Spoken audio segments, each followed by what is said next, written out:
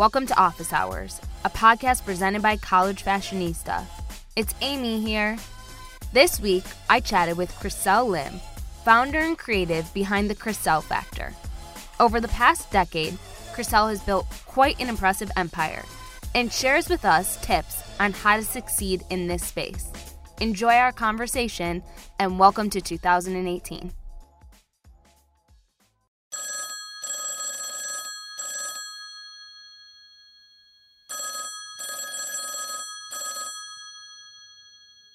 Hi, this is Chriselle. Hey, Chriselle. So why don't you tell us a little bit about your career path and how you got your start? Sure. So it all really started once I figured out that I wanted to do fashion. I was actually going to school doing something completely different. A lot of people don't know this, but I was an accounting major. Really? Where were you in school? Because I was at Cal Poly. Okay. And I don't know. I really didn't know what I wanted to do out of high school. So my parents were like, you know, your cousin has a great job and he was an accountant. So why don't you just study accounting? So I was like, okay. So I just went for it without really doing my research. And I soon realized that it's not what I wanted to do.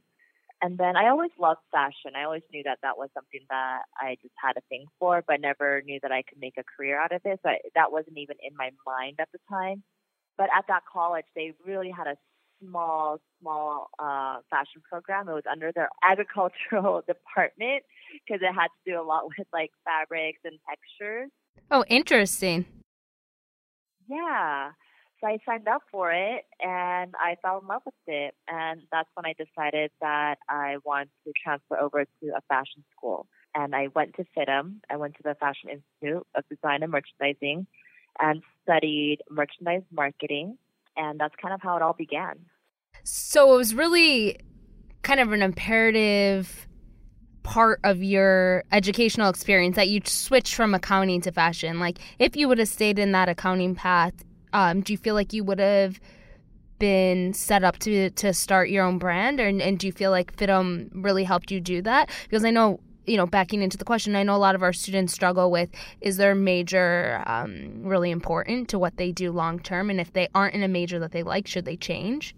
Yeah, I think going to your question of if I felt like I would be where I'm at today and have my own brand, if I was still studying accounting, most likely no. Just because I was studying accounting because my parents told me to. And I think once you go down that path, it's never ending. And I probably would have just kept at it.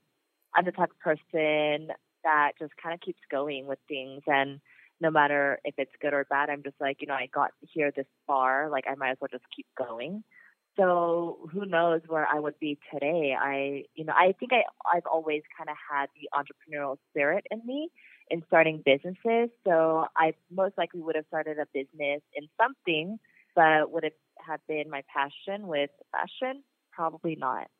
Yeah, that's really interesting. I mean, you're such a good daughter that you listen to your parents like that. I think that that's really admirable. Yeah, back then, I'm the first generation to be here in the States. My parents were born and raised in Korea, and they were doing the best they could. Like, that's all they knew. And they knew that coming to America, living the American dream was really to go to college and get a good job. And that's what they were trained to do. And they didn't know any better. You know, they didn't know that we could make a career out of our passion and still have a sustainable income as well. Like, that was not in the picture. No one ever taught them that. So I don't blame my parents ever. They were only teaching what they knew.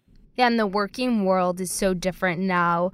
I mean, at least in the States, for people's parents who did grow up in the States, you know, our parents were in a generation of a tremendous amount of loyalty to companies, right? They would be at a company or a job for 20 years, 30 years, where it's just so different now. So parents and advisors are great for guidance, but we are kind of a generation of paving our own path. So it's a lot of going after like your gut intuition and what feels right to you, which is exactly what you did. Yeah, exactly. After FITM, talk to me about the next steps that you took to launching your own brand. Sure. So after FITM, actually this was all during FITM. And I'm just going to be really honest, I was not the best student throughout high school or college.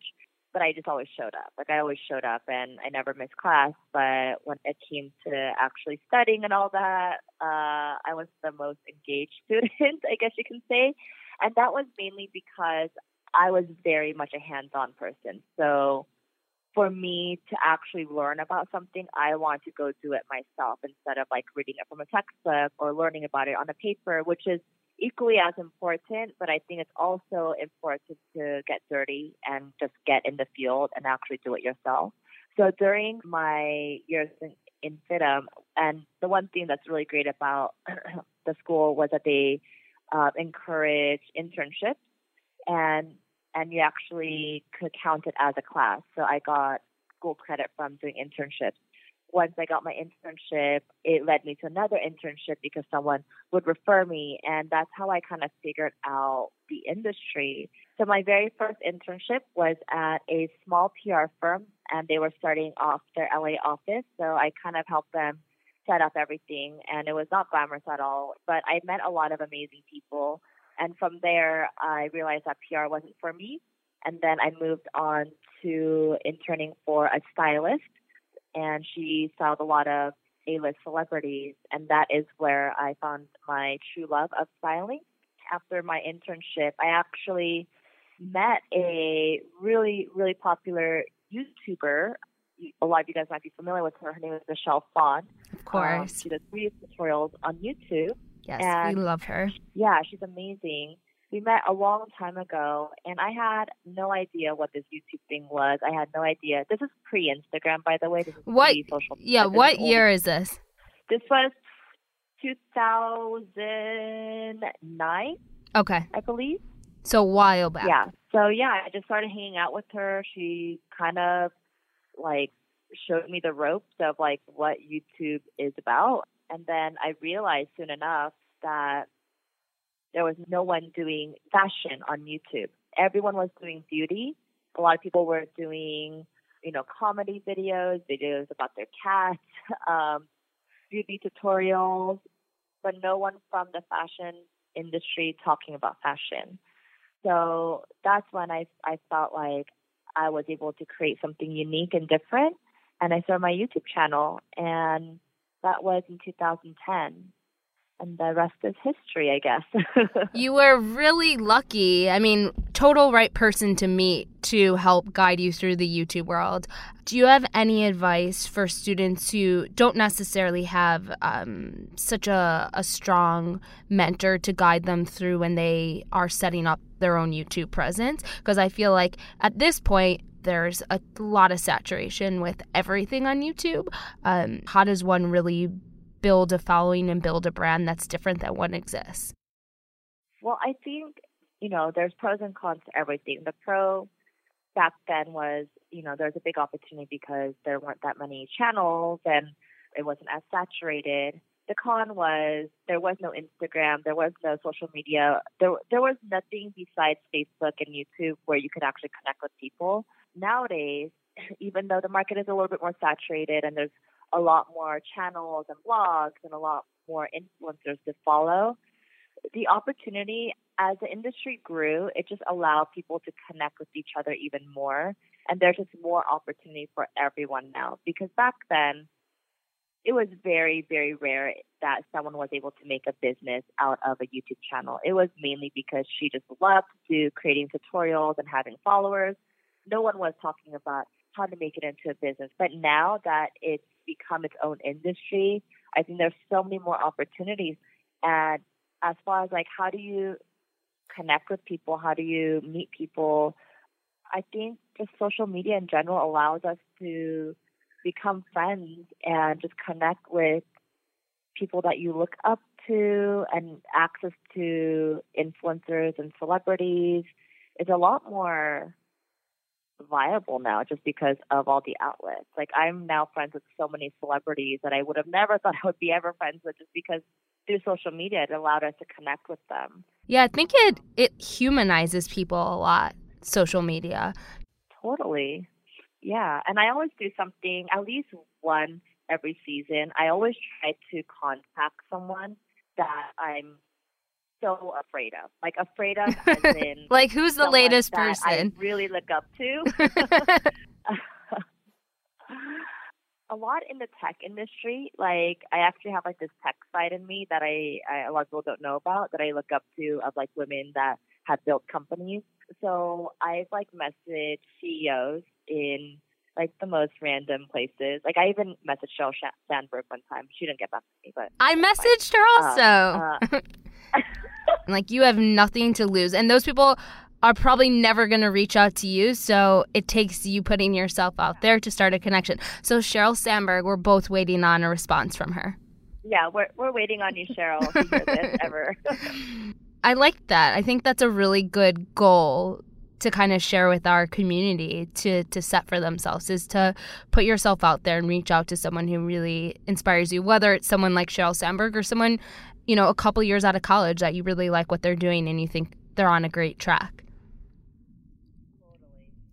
Now, speeding things up, you've been building your brand for quite some time and you've evolved it tremendously and to really a full business. What part of your business excites you the most, and where do you focus a majority of your time? So I started my business with content creation, so creating content for our followers, whether it be on the blog or YouTube. Now we've evolved it into a production business. So I still have the content business. On the other side, we have production studios, which is my team creating content for other brands. So not necessarily me having to be present, like actually being in the content, but it's more of my eye and my vision of creatively directing their campaign. For instance, we just wrapped a project with Valentino, one of my favorite luxury brands, on their Christmas campaign. So that was a lot of fun. And it's also very challenging because I've been creating content for myself for the past, I guess, 10 years now. But now it's about creating content for also other brands in their voice. So kind of taking me out of my own element. And it's really challenging. And I think that's why I am so excited about it, to take it to another step and to really challenge ourselves. I think this has been the most exciting thing for us. Yeah. I mean, I think that's really an impressive part of you as a CEO, is that it's like you just said it. It would be so easy for you to continue to do what you've done, but you know, you're a true entrepreneur, that you want to challenge yourself and always be excited. And I think your studio side of your business is so smart and such a natural extension for you. So that's really awesome. With all of these projects that you're working on, how do you create work-life balance for yourself? I talk a lot about work-life balance because everyone has a different idea of what balance is. And I think balance is really kind of all mental. But I've realized the more I try to chase balance, the less I have a grasp of it. I kind of banned the word balance from my whole life in general. And I like to call it a seesaw because I realized that when I was trying to chase balance for so long and I wanted that balanced life, I would have a grasp of it for like a few days. And then all of a sudden I would get another travel gig and like my life kind of feels thrown off again. So balance for me, it's very hard to grasp because it's fleeting at the moment. Life is more like a seesaw for me, and that's when I feel, quote unquote, more balanced. There are going to be seasons when work is a lot heavier and your personal life is going to have to kind of give a bit, and vice versa. There are going to be times when your personal life is going to be demanding of you, whether it be your family or a sibling. I always say that you can have it all, but you can't have it all at the same time. I think that's really smart because with the start of the new year, everything I feel like that is coming into my inbox or that my friends are even discussing is like about setting up kind of like a new system for your year, right? And it's kind of hard to set like such overarching large goals for yourself because that's just not how life goes. It's like in ebbs and flows. So I like that you say that about seesaw and you're like honest with yourself. Like right now it might be personal and right now it might be work, and like you're okay with that because you know it's going to swing the other way at some point. Yeah, absolutely. You just have to be realistic and just know that there's going to be seasons for everything. Yeah, and I think relating it back to our college students' life, for our juniors and seniors in college, it's a stressful semester because internships are underway for summer for our juniors, and then for our seniors, it's graduation, and it's this feeling of like, what am I doing with my life? And what I always try to put in perspective and tell our students this time of year is like enjoy this semester, like be in the moment of this semester, because you're going to be out of school soon, and then you're going to have that on your plate, and you're going to sort out a job. It's going to happen. But if you are constantly stressed about what it is that you're doing next, like it's not effective or efficient for anything. So I think that's like a good way to look at it. Like this next season that our students are approaching is like, it's your last semester of school, or it's your semester before your internship, and kind of acknowledge where you are and what's happening, and know that like the next part will occur. Yeah, no, totally. I agree with you. Just be in the moment, be present. You want to give it your all when you're fully there. So I agree with you. Something that Hillary Kerr, who we interviewed, said that has stuck with me, and I keep driving it home, is in college you have the luxury of time. And I feel like you never really have the luxury of time after college because things just become more chaotic. And it's like almost enjoy that you have so much time on your hands, whether it might not seem like it, to just like explore and educate yourself and do whatever it is that you like genuinely enjoy, because it becomes hard to just do passion projects post-college. Yeah, I was actually reading about something like this about creating and being creative. I think, in the field that I'm in with beauty and fashion, it's so important to be creative and always have new ideas. But when you're constantly running on deadlines and you're working from project to project, it's really hard to be your most creative self. But, when you do have the luxury of time and no deadlines. I mean, of course, you have deadlines on the midterm, but, start a creative project that no one is telling you that you have to finish it by X, Y, and Z date, because you could be as creative as you want. You could, something might come out of that. And that's something that I'm constantly trying to do now. For sure. It's a goal I think we, all want to strive for in this next year on our team, and something I hope our audience really takes advantage of. Leaving off, do you have a personal mantra that you try to live by? I do. It's a little long. I don't have it memorized on top of my head, but I'm going to kind of paraphrase it for you. It probably won't sound that sexy, but I'm going to do my best. Go for it. This quote I really love because it talks about being present. It talks about man always worried about the future, and then once the future comes, he's worried about the future again. And then he's always working so hard to make money, but then once he makes money, he gets sick because he's been working so hard to create that money, and then he just dies. So he's never lived in the present because he's always tried to live in the future and keep doing things in the future. But I kind of live by that because I used to be so obsessed with building my future and my career, which was so important and vital to what I do to get to where I'm at today. But, not to the point where I have to sacrifice my health, because if you lose your health, you really have nothing. And it's really important to be present. So, and you only get the present once. I like the summary. Yeah, send me the exact quote. I want to read it. But I'll send you the quote. No, but I think that's a really good note to leave on, and really, as our students head back to school this month, just to try to think about that on their day-to-day, to be present, to enjoy your time with your friends, to enjoy the classes you're in, to enjoy the free time you have, and know that the future will come. Your careers will come. All those next things will come, but there's no time like now, right? There's no other time you're going to be in college, so enjoy it. Exactly. I love it.